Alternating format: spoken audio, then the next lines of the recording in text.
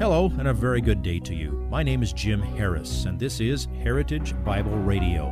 Heritage Bible Radio is an extension of Heritage Bible Church in Boise, where it's my joy to serve as the teaching pastor. Every day, we devote our radio time to studying a portion of the Word of God so you can know Him better through Jesus Christ and serve Him better through your local church. This week on Heritage Bible Radio, we begin our study of the book of Ephesians. This book, epistle, or letter, was penned by the Apostle Paul to the church at Ephesus. This book may become, in your life, the single most revolutionizing letter that you have ever read. This week, we will get acquainted with the territory of Ephesus, which will give us a foundation for our study of this book.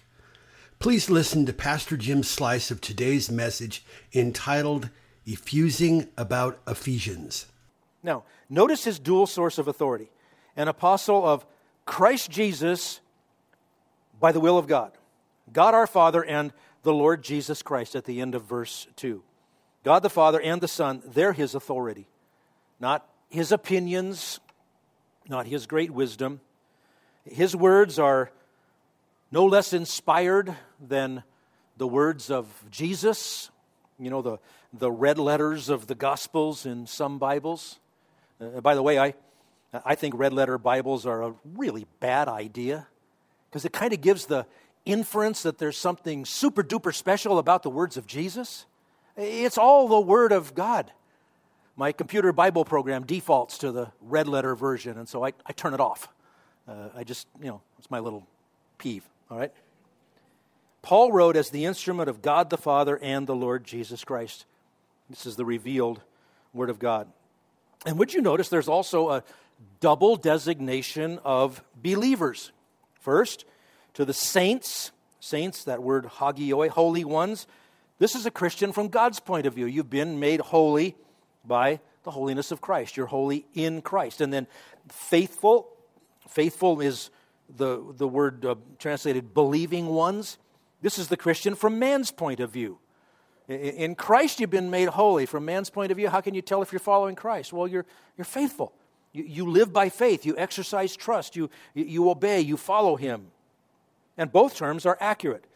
They fit together to give the full picture of what a person in Christ is. By virtue of exercising faith, you've been made holy in Christ, and it's all the gift of God, and no one can boast. So he's Paul, an apostle of Christ Jesus by the will of God, to the saints who are at Ephesus. Now there's two words that you could probably just kind of slide by, but don't. That phrase is significant in that if you find the oldest manuscripts of the book of Ephesians, most of them don't have the words at Ephesus. But it isn't just that it's not there. In some of them, there's actually a blank. To the saints who are at, fill in the blank, faithful in Christ. That was apparently intended to be filled in by the recipients of the letter in any city in which it was read. And if you look at it carefully and compare it to other letters in the New Testament, mainly Paul's letters, there are no references to anything personal, no greetings to specific people, no references to anything precisely local, no references to anything geographical.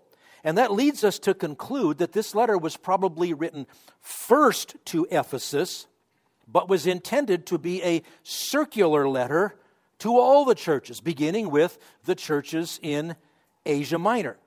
Just exactly like the book of Revelation, brought to Ephesus, and then as New Testament books would have been distributed. Probably the first arrives at their first destination. It would be read there, preached there, studied there, and then they would make a copy of it and keep the copy and take the original and move on to the next place. But that's more formalized, apparently, in this series of cities in Asia Minor. Interestingly, over in Colossians chapter 4, verse 16, Colossians written by the same apostle from the same jail cell in roughly the same period of time. In Colossians 4:16, Paul says, "When this letter is read among you, have it also read in the church of the Laodiceans. That was the next nearby city. So that one was meant to be circulated. And then he says, and you, for your part, read my letter that is coming from Laodicea. And many believe that that letter coming from Laodicea was quite likely the book of Ephesians. So the route of circulation would fit exactly what we know to be the order in which the cities, whether you go counterclockwise or clockwise, that's the order of the cities in which the churches are described in Revelation chapters 1 through 3. So, Paul, an apostle of Christ Jesus, by the will of God, to the saints who are at fill in the blank and who are faithful in Christ Jesus, grace to you and peace from God our Father and the Lord Jesus Christ. Notice also, there's a double blessing. Grace and peace. Grace, I wish to be gracious to you. I wish to remind you of the grace of God, which brings us all of our spiritual riches. I want to remind you that you stand in His grace, like he would write in Romans 5. And then peace. Peace, drawn from that standard Hebrew greeting, shalom. You could say that grace is the fountain of blessing. Peace is the stream that flows from the fountain. Because of the grace of God, I have peace with God. Again, that's Romans chapter 5, verses 1 and 2 summarized.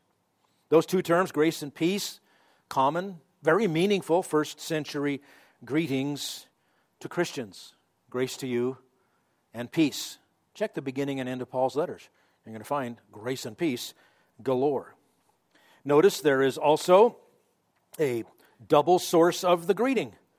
Look at the end of it. From God our Father and the Lord Jesus Christ. This is very Trinitarian. He's going to talk about the Holy Spirit in this book as well. Now, one additional note about the beauty of this book.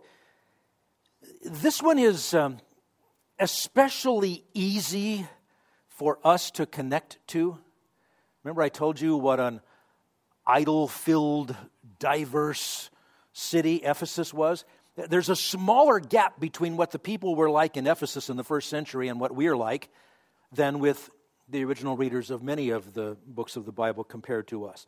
This book is addressed to Gentiles, people who were about as much like us as first century people possibly could be. So this is a timeless book. Now they all are. I'm just saying it's really easy to connect with everything in the book of book of Ephesians without having to do a lot of homework to figure out, which things are specifically cultural and which things are transcultural. We don't have to unscramble it to make the applications. That's what I'm trying to say.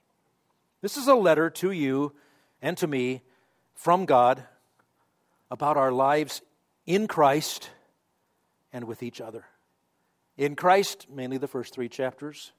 With each other, mainly the last 3 chapters. So would you accept my challenge? I know, I bug you with an email every single day. Read these few verses in John. How about we also read Ephesians? You can read the whole thing in, 10 minutes, 15 minutes if you're a slow reader. Maybe read it every day this week, or I'll make you a deal. Let's go easy on you. There are 6 days after today and before next Sunday. There are 6 chapters of Ephesians. Let me see. 6 divided by 6, 1 chapter a day. And you can work your way all the way through this book. And trust me, you'll find things you want to come back to again and again and again. So yes, I am effusing about Ephesians. It is such a wonderful, wonderful part of the treasure of God's Word to us. Now let's pray. Our Father, we do say thank you for this portion of your Word. Thank you for all of your Word. Thank you for the Word incarnate, your Son, Jesus. Father, it is beyond our ability to fully describe all of the riches that are ours in the Savior. As we embark on our exploration through this book, cement these things to our hearts and make us stronger than ever in understanding the riches of the glory of your grace, and use us for your purpose. Thank you that we can gather today and worship in your name. Thank you that you know our every need even before we ask. Thank you for reminding us to pray for those in our world in whom you have invested authority, put them in positions over us. We pray for our president and others. Oh, the gospel needs to go to Washington, D.C. as much as it ever needed to go to Ephesus, Father, and you know that. We pray that you would stop the nonsense. We pray that you would please stop this Equality Act, which, if implemented, will specifically declare us to be evil and bring about more persecution than we've ever known in this country. But Father, if that passes, teach us to embrace the fact that we stand in your grace and the gates of hell cannot prevail against your church. So use us, we pray, whatever happens there. But we do pray that you'll bring those people in authority to the Savior. Father, thank you for the many reasons we have for rejoicing within the Heritage Bible Church family. Thank you for Chris Kosecki and her what appears to be very good recovery from open heart surgery. Thank you for the good word from Shane and Charity Jensen and the outcome of their surgeries, and even some of it not necessary for their injuries. We lift up our friends Larry Doyle and Alan Bjorner, both of whom awaiting surgeries that have been now postponed. Please grant them relief. We pray for our friends at Grace Life Church in Edmonton, now driven underground, and for many like them, and for churches around the world that have been burned and destroyed and people arrested and killed just for worshiping you. Teach us to rejoice in our Savior. And we ask in his name, amen. If you would like this message on compact disc, let me know and we'll send it to you. You'll receive the entire message, not just the portion on today's program.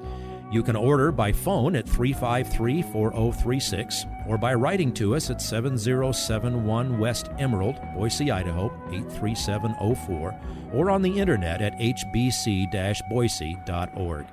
Heritage Bible Radio needs your prayers and your financial support.